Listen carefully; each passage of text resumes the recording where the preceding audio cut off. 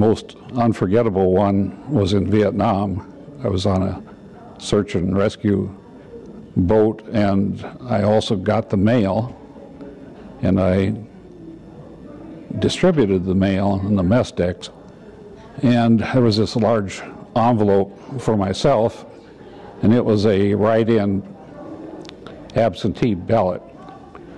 And all of the sailors with me were dumbstruck. They just couldn't figure out why anybody would care to vote.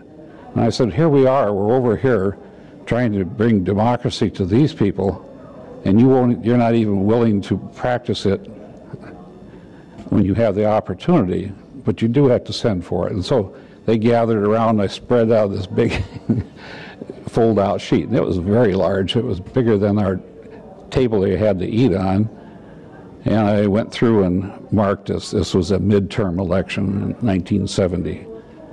And I folded it back up, and even our two officers didn't vote, but they were interested in the process, and I sealed it up, they stamped it, and we sent it off.